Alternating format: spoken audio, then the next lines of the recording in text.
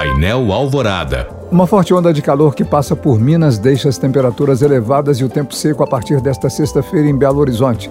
De acordo com a Defesa Civil da capital, especialmente entre o domingo e a próxima terça-feira, há possibilidade de recorde de temperatura para o mês de novembro. A previsão é de que os termômetros superem a marca dos 36 graus. Com a onda de calor, alguns cuidados devem ser reforçados.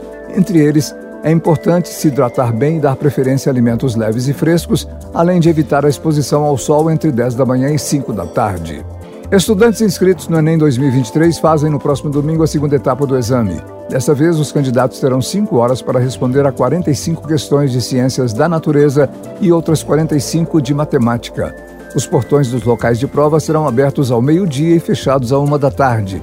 No dia do Enem, o candidato deve portar obrigatoriamente um documento oficial com foto e caneta de tinta preta fabricada em material transparente. Além disso, é recomendável levar o cartão de confirmação de inscrição disponível na página do participante. Principal honraria da literatura brasileira, o Prêmio Jabuti divulgou ontem os 10 semifinalistas deste ano.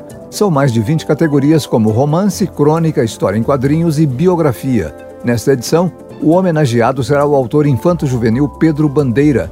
Já entre as novidades está a premiação para a escritora estreante, que vai selecionar um autor que fez a primeira publicação da carreira em 2022.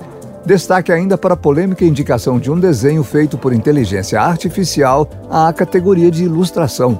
A cerimônia de entrega das estatuetas do Jabuti acontece no dia 5 de dezembro, no Teatro Municipal de São Paulo.